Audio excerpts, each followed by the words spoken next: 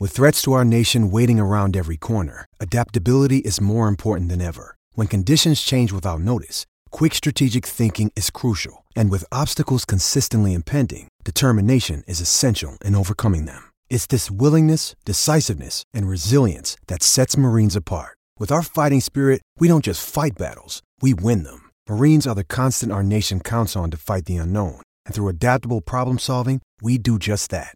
Learn more at marines.com. Thrilled to have one of my very favourite rugby analysts, former favourite rugby player too, the great Murray Mexted. Love catching up with him from time to time. I have got massive professional jealousy.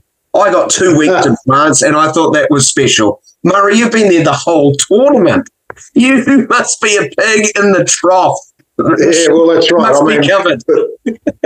But remember, I played here many years ago, and I've got lots of friends, and also I wanted to celebrate my birthday in Paris. I mean, no better place in the world to do that, and did so. Brought back so many memories. It's just been sensational for me. I'm a bit nostalgic as a person anyway, but it's been way beyond expectation. But France has always had a big hold on your heart, hasn't it? Well, it has, and by accident in many respects, because I can't help but think while I'm here, why did I come to France before foreign rugby players are playing in France rather than England, where they speak English, and it would have been a lot easier, because I remember when I arrived in Agen all those years ago, no one spoke English and no one knew who I was. I wasn't an All Black, that's for sure. And I'm playing for this, what was one of the best teams in France. They won the Championship of France the year before I played, and they had a few retirements, so they were looking to fill a few holes. And I guess I was lucky and connected really by absolute chance. And next thing, I'm surrounded by these guys that don't know who I am and can't speak to me. And it was an extraordinary experience, and I think it's probably changed my life in many respects. And so I'm now able to travel around this country with my family and indulge in the French thing, you know. But the thing that I have noticed most, Daniel, during this trip is the spread of rugby has been enormous compared to when I played and compared to when I commentated over here for ITV. The last time they had the Rugby World Cup in France. I mean, the growth has been enormous. In places like Lyon and Marseille, which used to be soccer strongholds, are now just crazy about rugby. I mean, so it does make a bit of a mockery of the way we're running our game in New Zealand and Australia, in my mind. We should be talking pretty carefully to what the French are doing, because whatever they're doing really well, and it's working. Again, I was only there on the ground for a couple of weeks, 2.5. What I detected was huge pride and a great sense of fun. Is that too reductive? Is that what you've picked up on, why it's humming over there?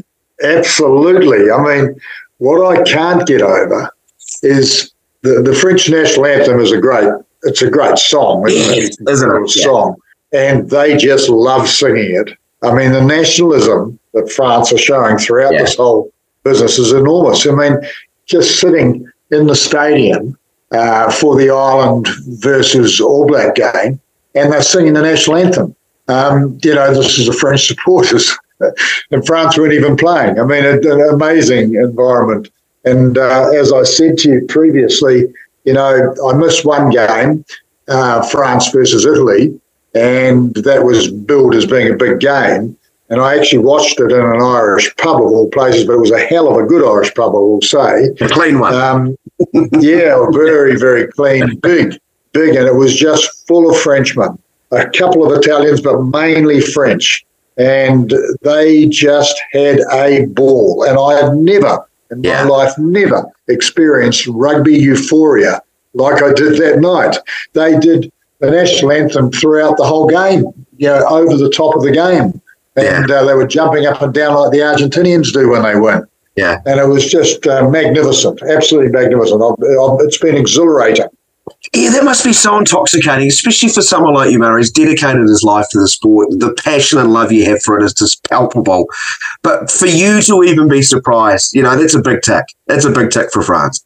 Yeah, well, definitely have been. And that game against Ireland, Stade de France, I've never experienced anything like that. I mean, I was speechless for most of that game, and I was sitting next to a great mate of mine, and our legs were pressed together, our knees were hitting each other because we were glued to the seat.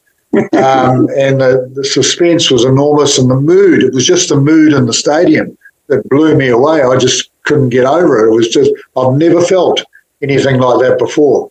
So, yeah, and in that game, I don't know if you have the stats, but there were only 5 scrums in the game, All Blacks versus Ireland, and we put the ball in 5 times. So that means the All Black team made no mistakes. Incredible. The ref would have played advantage. It's also a compliment to the referee, who I haven't been a great fan of actually in the past, and he's doing the final. But, he let the game go because rugby certainly was fantastic. It was sensational. I mean, I can't believe it. So this All Black team is definitely growing as a unit, and that was my biggest concern, is the inconsistency of the All Black side over the last couple of years, last 12 months. And all of a sudden I can see this throughout this tour. I can see this team growing as a team. And if you don't have that team factor, you don't win the big games. I mean, the All Blacks will beat most teams anyway on skills alone. But if you play against France and Ireland and South Africa, you're not going to beat those teams unless you've got a really good team. You know that old saying, a good team will always beat a team of good players? That's what I sort of felt it was like when we came into this Rugby World Cup, that the All Blacks were a team of good players. Would they be able to develop very quickly into a great team?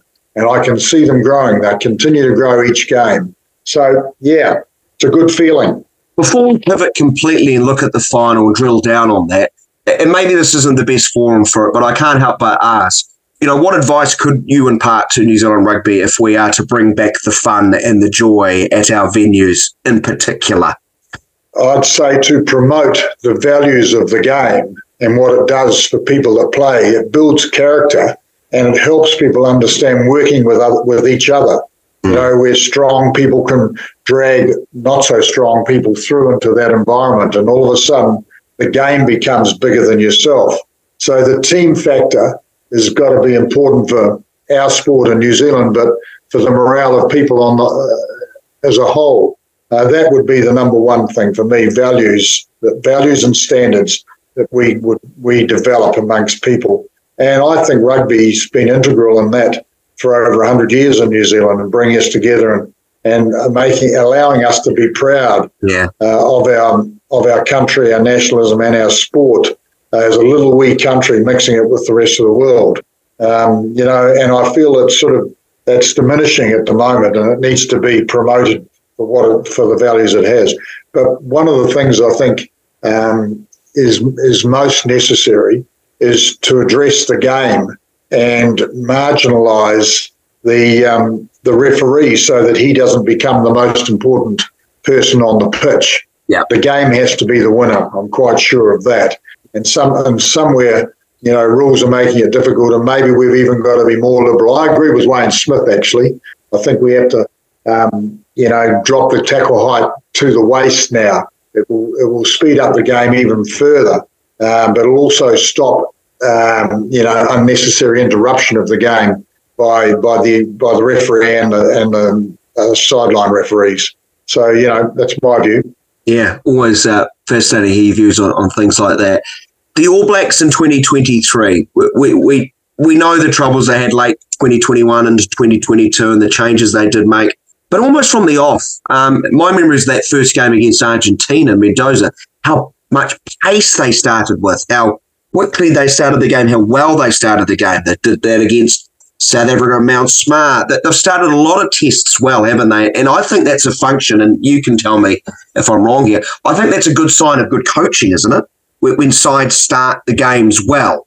So how much are the changes in the coaching and the coaching work you think important to their performances this year? Well, I think considerable would be the answer.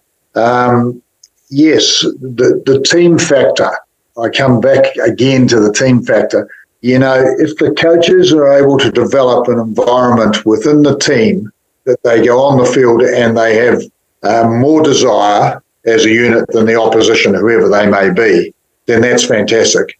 And once again, I'll go back to that All Black versus Ireland match. You know, the All Blacks led from the first minute right through to the end of that game. And they had 2 men in the bin. So for a quarter of the game, they played with 14 men, and they still won. And the referee decided he'd let the last facet of play go. He wouldn't want to interrupt with who won the game, which was meritorious in my view. And how many phases? I think there was something ridiculous, like 37 phases. Yeah, indeed. And the Irish team never looked like scoring, really, in those 37. The defence as a unit was immaculate. So that was the most reassuring thing for me, that we're on the right path and that the coaches are able to prepare this team to start with a hiss and a roar and maintain that desire as a unit. So to me, that was the first sign that things are good inside this camp, despite all the bloody politics created by unnecessary administration, I think, and whatever's going to happen next year. I think that was a destructive element that they've managed to grow past. And I think you've got to commend Ian Foster and his team. And it's not just Ian Foster, it's that whole coaching group. And they made some changes, and you have to say that the changes have been successful, and they're getting better. Whether they are good enough to win against the Springboks in the weekend, we shall find out. I look at 3 players and the way they've matured and developed as being huge to sort of elevating the team alongside the established stars. And I look at the number 3, the number 6, and the number 12 position. So important in world rugby, in my opinion. The development of Tyrell Lomax, Shannon Frizzell, and Geordie Barrett at 12. Would you agree that sort of trinity of players has been enormous? I think those 3 positions are important, but I don't think they're the 3 most important ones. If you only have 5 scrums in a game, then the tight head prop is no longer the most important person. But in saying that, Lomax has been great, hasn't he? His progress, his development over the last 3 or 4 years has been fantastic. One area in particular, apart from the scrum, which we can all see, I mean, nobody's beating us in the scrum. So you'd have to say, great work, Tyrell Lomax. But it's not only Tyrell, it's the front row. Indeed. And I'm delighted. But the area that I think most that he's improved is at the point of contact, where he has leg drive that drives him through that tackle. Exactly. Rather than just hitting and dropping to the deck and setting it up. Because you've got to get forward momentum today, otherwise you're not going to break open a backline with the type of defences we have. Yeah, he's a complete 3. Frizzell, static ball, front foot ball, defensively, so imposing. We've been crying out for a 6. And Geordie Barrett, I think we forget, I think he's only played 9 or 10 tests at 12, but he's just got up to speed so quickly. Yeah, I think that's a massive move, actually. I think he was the one that stood up publicly and said, when he was our test fullback, he said, actually, I want to play 12. And it blew me away when I heard that. I said, good on you, mate. And that allowed Bowden to move to 15. And, over time, you have to say that you want to play your most dangerous rugby player, the most, outstanding rugby player at 15. Because he has more opportunity than any other person on the field to influence the game in many respects, particularly if you play a game based on, well, I shouldn't say this, but based on attack, not defence. Like we have emphasised in New Zealand with the All Black team, our attack more than our defence. And just recently, our defensive pattern has become formidable. But it's mainly been based on attack. So therefore you want your most attacking player to play fullback. That allowed Bowden to do that. But the great thing about his brother playing in the midfield backs, Geordie at second 5, is he's 6'5". I mean, he's enormous. So he can actually lean through tackles and offload the ball. He's a tough little bugger. Yes. He's not little, is he? He's enormous. And if you grow up on the farm with bigger, and you're the youngest kid in the family, you're going to have to be tough, because your brothers are running all over you when you're 5 and 6 and 7 years of age. And I reckon that's been significant, because we have had a lot of injuries at second 5'8", which have affected the continuity of our backline. And I think he's been a great attributor, Let's get to more so the game before we let you go. We are recording this, just to remind our listeners, we're recording this before the New Zealand team came out. But we do know the South African team at the very least. Wow, I did not think they would go back to the 7-1 split on the bench.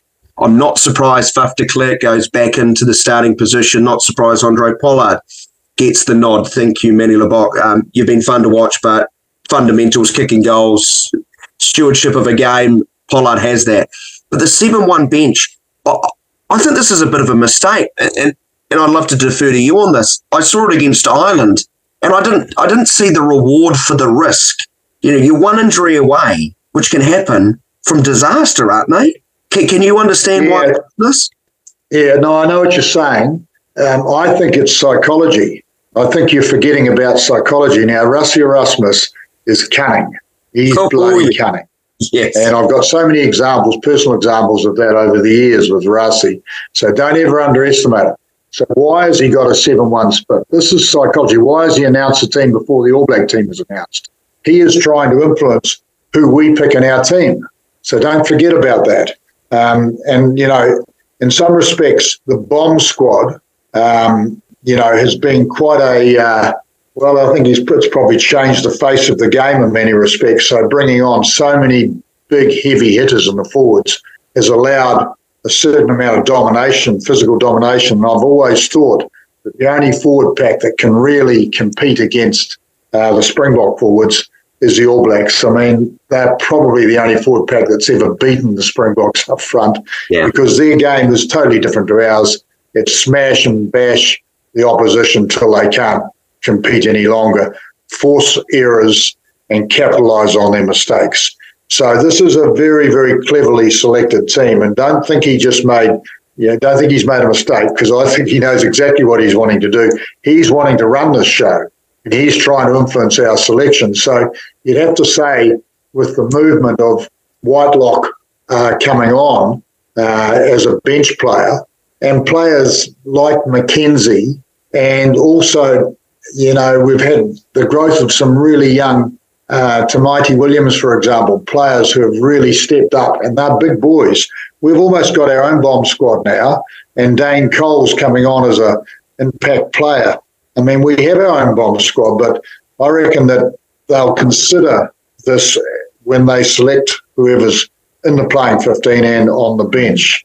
The other thing that I think has been very noticeable is the game plan that the All Blacks have had.